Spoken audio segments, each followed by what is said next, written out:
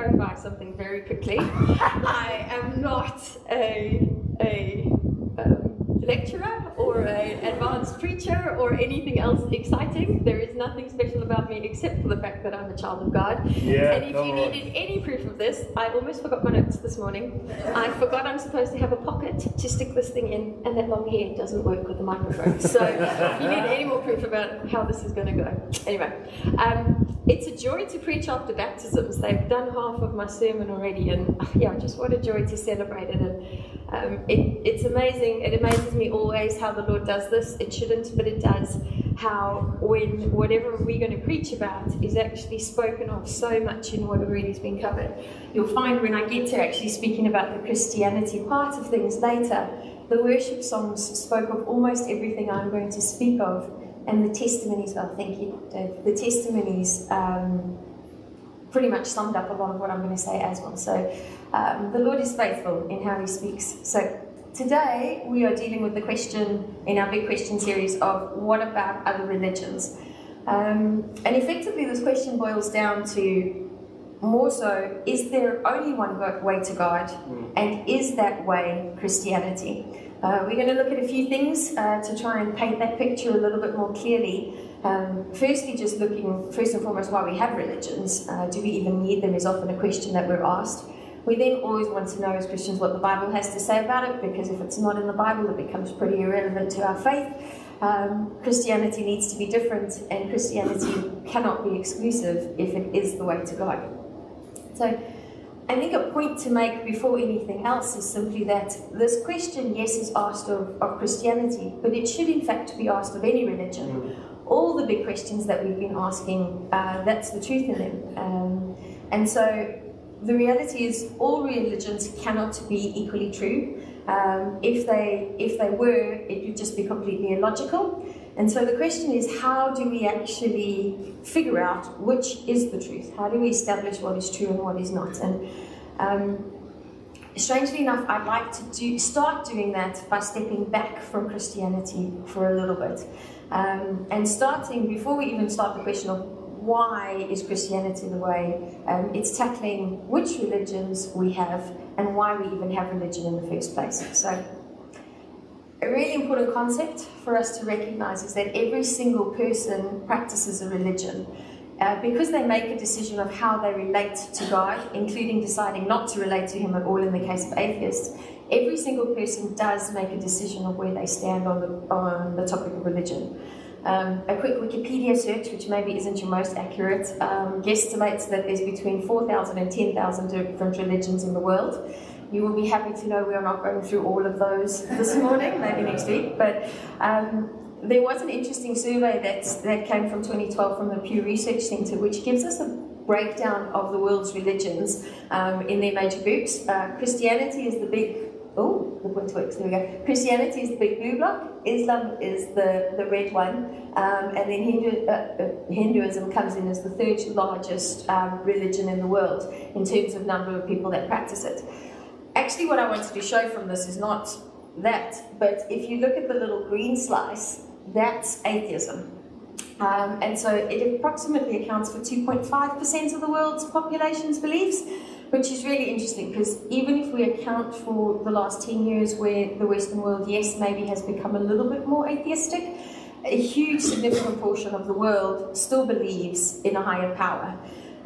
Even outside of Christianity. And that's really important because when we look at that and we look back through history, we recognize that even the earliest civilizations that are known to us show evidence of worship.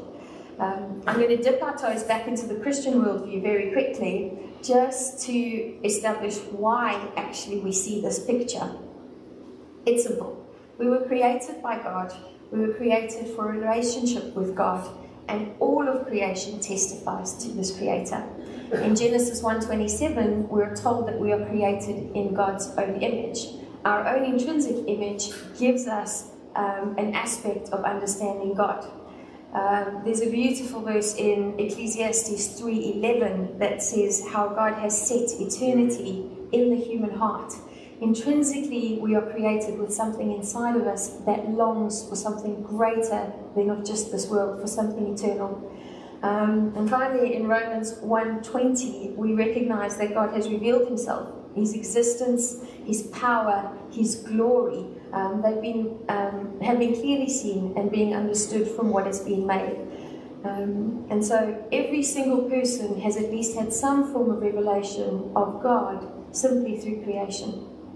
So if we've effectively established that we have religions because of this inbuilt need in us to worship, the next question logically then comes is, how on earth do we filter through the 4,000 odd religions that we have? It's the question of, do we even need to filter through them? Can't we just pick one, be really faithful in our following of that religion, and we'll end up in the same place, right? This is the question that's asked in our world often. Aren't all religions effectively just the different paths up the same mountain? This is where ideas like the Golden Rule comes in. Some of you may have heard of it, and it's the concept that all major religions essentially assert the same thing. As Christians, we would recognize it as do unto others as you would have done unto you. If we look, it's the primary teaching of many religions, both polytheistic religions and monotheisms, all have versions of this. And so it's not surprising, considering we are the pinnacle of creation, we are made in the image of God, and so the golden rule that spreads across every religion is that humans should be treated with utmost value. However, there's a huge risk in this oversimplification. From this perspective, it certainly looks like we're all heading up the same mountain. This is from South Africa. Since I'm from the south, I had to bring it in. It's part of the beautiful Drakensberg mountain ranges. And yeah, you can see loads of little different parts going up to the same summit.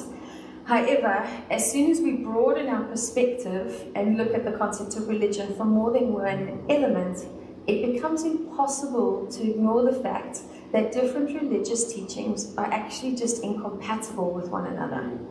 And so if we had to use this mountain analogy, what we would be saying is we're trying to reach the same summit by different paths, but we happen to be starting on different continents, going in different directions, using different maps and different equipment with a very different goal of what the summit actually is. Not only does that make it seem impossible, but it just renders it completely illogical. So, if we take I don't want to labor the point, but it's really helpful actually if we look at this for our own understanding and in sharing it with others. If we look at this concept from just a single point of view in where religions differ, and we're going to do it with their view on God, we can work through a simple process of elimination that brings us to the point of needing to make a decision one way or another. So if we firstly start, either there is a higher power or there isn't. Both can't be true. And so if there is a higher power, that rules atheism out, because atheists believe there is no higher power. At this stage, given that we've established that they're 2.5% of the world's population, I'll leave it to them to prove what they say differently at this stage, and we'll carry on with the majority of the world, that there is in fact a higher power. Then it comes to, so agnostics are a little bit more of fence sisters. They don't necessarily believe that there's not a God, but they do believe that you aren't able to prove if there's a God or not, so they're just going to hang out in the middle ground and see what happens at the end. And so in this factor we can look at, well, either a higher power can be known or it cannot be known. It can't be a bit of both, once again. And so we've already recognized that all of creation testifies to evidence of the Creator, and so we can effectively rule atheists and agnostics out. Sorry guys. Good. Alrighty. We then get into the debate of monotheism versus polytheism. Basically, either there are many gods or there is just one God. Again, its simple rational thought is you cannot have it both ways. And the reality is, just when you scrutinize the monotheistic faiths, their arguments just hold far more water than the polytheistic faiths do. And so that rules polytheism out. And I'd love to go into more of the faiths in much more detail, but we don't really have time today, and it's hot and long enough, so I won't keep you here longer than you need to be. And so that effectively leaves us with the three monotheistic faiths, and in their teachings they are all fiercely monotheistic. They leave no room for polytheism. And so some would say, well, maybe this is great. We'll all just, if it's monotheistic, it is just one God, let's just stick with that one God. We can do it in slightly different ways. And that would be great, except yet again, it doesn't make sense because they teach different things. One of the most significant places they all come to pass is at Jesus, big surprise. But they all have very different beliefs in Jesus. So Christians obviously believe that Jesus is our Savior and that he rose from the dead. Muslims believe that Jesus was a great prophet and that he was taken up into heaven, but he was definitely not our Savior. Jews believe, well, they believe Jesus died and remained dead, and they're not really sure that he's a significant figure in the least, so Jesus is kind of irrelevant to them. And so, once again, they all become mutually exclusive. And I mean, we've done this really quickly, and I've tried to make it as simple as possible, just looking at one topic. But when you do it over and over again from multiple points of view, you get to the same conclusion, and you just realize that the argument of all religions leading up the same mountaintop just disintegrates in itself. We didn't even need to really bring Christianity into it. And so, I mean, that leaves us at the point now, well, if we have these three monotheistic faiths, how do we then choose between the three of them that then have very differing views? How does Christianity in specifics hold up to this? There's three basic criteria that when we examine any of the monotheistic faiths, they need to stand up to in order to, just logically again, be the truth. Firstly, it needs to claim to be the only way to God. This sounds strange to our ears that are used to polytheism, but the logic side of it effectively renders, if you don't claim to be the only way, you could follow another way. So why is your way necessary? It makes itself intrinsically unnecessary. Secondly, the faith needs to be fundamentally different to all the others. If it's just more of the same, why on earth do you need to do it that way? Just do it the other way. And so if it creates this intrinsic force of needing to choose one over the other. Faith finally also needs to be available to every single person. If there is only one way to God and God wants relationship with us, there is no way that faith can exclude anyone, because otherwise it wouldn't be the only way to God. And so I'm going to work through these from the Christian worldview, explaining why Christianity actually explains all of these most efficiently. So let's look at Christianity.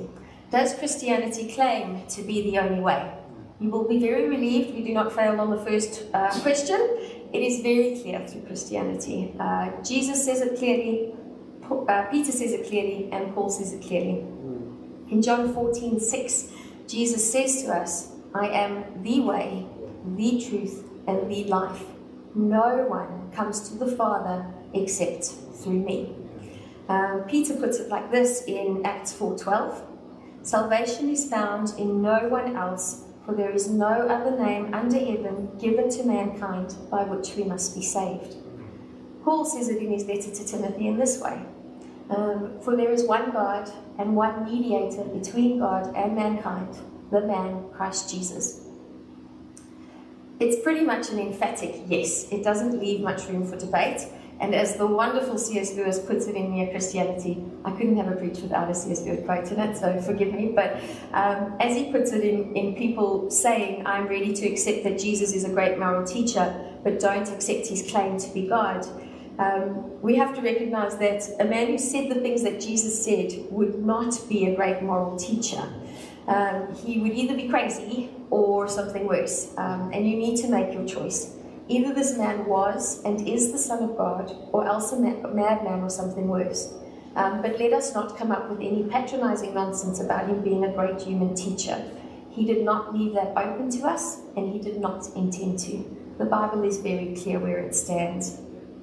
Right. So the next thing we have to look at then is Christianity fundamentally different to all other religions? I think personally this was a big sticking point for me, because the Bible can claim one thing, which is great, and other religions will say, yes, but that's what the Bible says.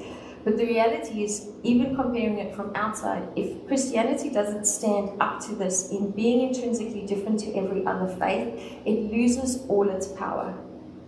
Roger Carswell has a great book called Guerrilla Christian, and he puts it in this way. To put it very basically, all religions outside of Christianity are a list of do's and don'ts. They aim to bring a person up to God. They are all about what we must do to save our lives or reach heaven or its equivalent. True Christianity is different. Instead of us trying to reach God, Christianity is about God coming down to us. Romans 5:8 puts it like this: while we were still sinners, Christ died for us. That is the amazing truth of Christianity that sets it apart from all. That sets it apart from all other religions, ideas, formulas, or sects. It's not about what we have to achieve, but rather what God in Jesus has achieved for us. Yeah. It's really helpful. It's also helpful to recognize that Jesus is actually unique amongst all the religious figures of every other religion. Jesus is the only one who ever claimed to be both fully God and fully man. So God was partially revealed in creation and fully revealed in Jesus. Jesus is also the only one who claimed to be Savior and then had the actions to back it up. And Jesus is the only one who was resurrected and lives on. Every other major religious leader has passed away. Good. Thirdly, we then need to question whether this faith, which stands up to the first two questions, is actually available to everyone. This is probably one of the biggest questions we get in Alpha, or it comes up a lot, is the question of, yeah, but Christianity is exclusive. And it is, but all monotheism is exclusive because it excludes all other gods. And that's a really important difference to distinguish. It's to recognize what is Christianity actually exclusive of. In 1 Timothy 2, Paul is teaching about praying for all people, and it's really helpful because he tells us to pray for all people, because this is good and it pleases God our Saviour, who wants all people to be saved and to come to a knowledge of the truth. For there is one God and one mediator between God and mankind, the man Christ Jesus, who gave himself as a ransom for all people. Yeah. This has now been witnessed to at the proper time. The reality is, yes, Christianity is exclusive of all other gods, but it's also been described as the most inclusive, exclusive thing. Because yes, it's exclusive of other gods, but it is inclusive of every person. They just have to make the choice, yes or no. So this does bring one more question to light, which I'm going to go through quickly because we've got a little bit more time. What about those who have never heard about Jesus? Because this is a natural follow-on question if we say that Jesus is available to everyone. And the reality is there's not such a straightforward answer to it as the previous things we've gone through. And the simple reason for that is it's actually a bit of a hypothetical question, because you can only ask if you've never heard it, what about those who have never heard about Jesus, if you have in fact heard about Jesus. If you hadn't heard about him, you wouldn't know to ask about him. That being said, we can imagine that there may well be people in this world who have not heard the name Jesus. We also know that people were born before the full revelation of God in Jesus. And so the beauty is there is a lot of evidence that actually gives us a convincing argument for that. And I'm going to go through some of those quickly. We've already established that he was revealed in creation, so everyone has at least been exposed to God, or the knowledge of him, or received in part a revelation of him. Secondly, we need to remember that Jesus is fully God. He was fully man when he was on earth, but he has always been fully God. So any person who has had a revelation of God has also had a revelation of Jesus. We can examine things we know about God. We know his unchanging character is always just. In fact, God is more just than we will ever be able to be.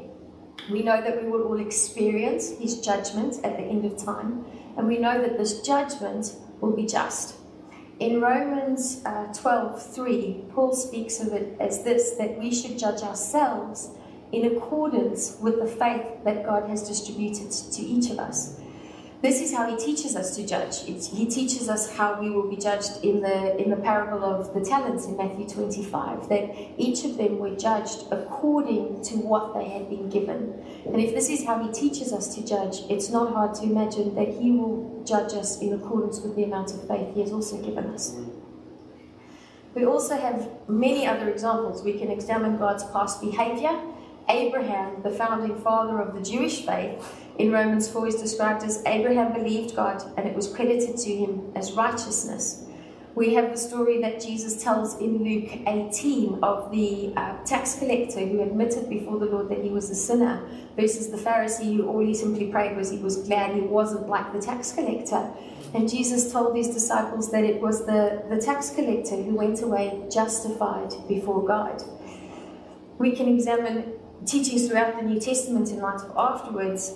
Ephesians 2:8 teaches us that it is by grace we have been saved through faith. This is not of yourselves, it is a gift from God, not by works, so that no one can boast. Our salvation and faith are free gifts from God, given by the Holy Spirit, and there is no one that the Holy Spirit can't reach. The testimony this morning, the baptism was probably the most beautiful way of putting it. Jesus came and found me. And that's true for every single one of us. And so, I'm going to quickly just share two more things to kind of come into land. The reality is, I answer this question not because there's anything special about me. I answer this question because this is the faith that we have, and each of you have had that same revelation. The other reality is that it's incredibly sobering, but as Christians we have zero room for arrogance. We are saved by grace through faith. We are in as much in need of a Saviour as anyone else in any other religion. And so when we share our faith, it is never about needing to win an argument. If that's your heart for sharing your faith, you've already lost. I'm going to say that very clearly. Our heart is we share the freedom we have been given because we long for others to know the same freedom. It's also why we share it in the first place. I mean, the reality of sharing the difference of Christianity to any other religion can be difficult sometimes because people don't want to hear that there is only one way. And we don't necessarily want to feel like we're forcing our beliefs on other people. Yet, if these questions carry truth and life consequences, it is an act of love to share our faith. That's basically all I needed to share, actually. I just wanted to encourage you. There is great freedom in sharing it. We share because we have freedom. Maybe that's the last point. We share because we are free. We also share with the freedom that we have to know that ultimately it is up to God. You are not responsible for the salvation of others. And that freedom allows us two beautiful things. We can share without needing to pressure them. And we can also share knowing that they may reject Jesus, but we are still able to love them in our freedom we have in Him. Bless you.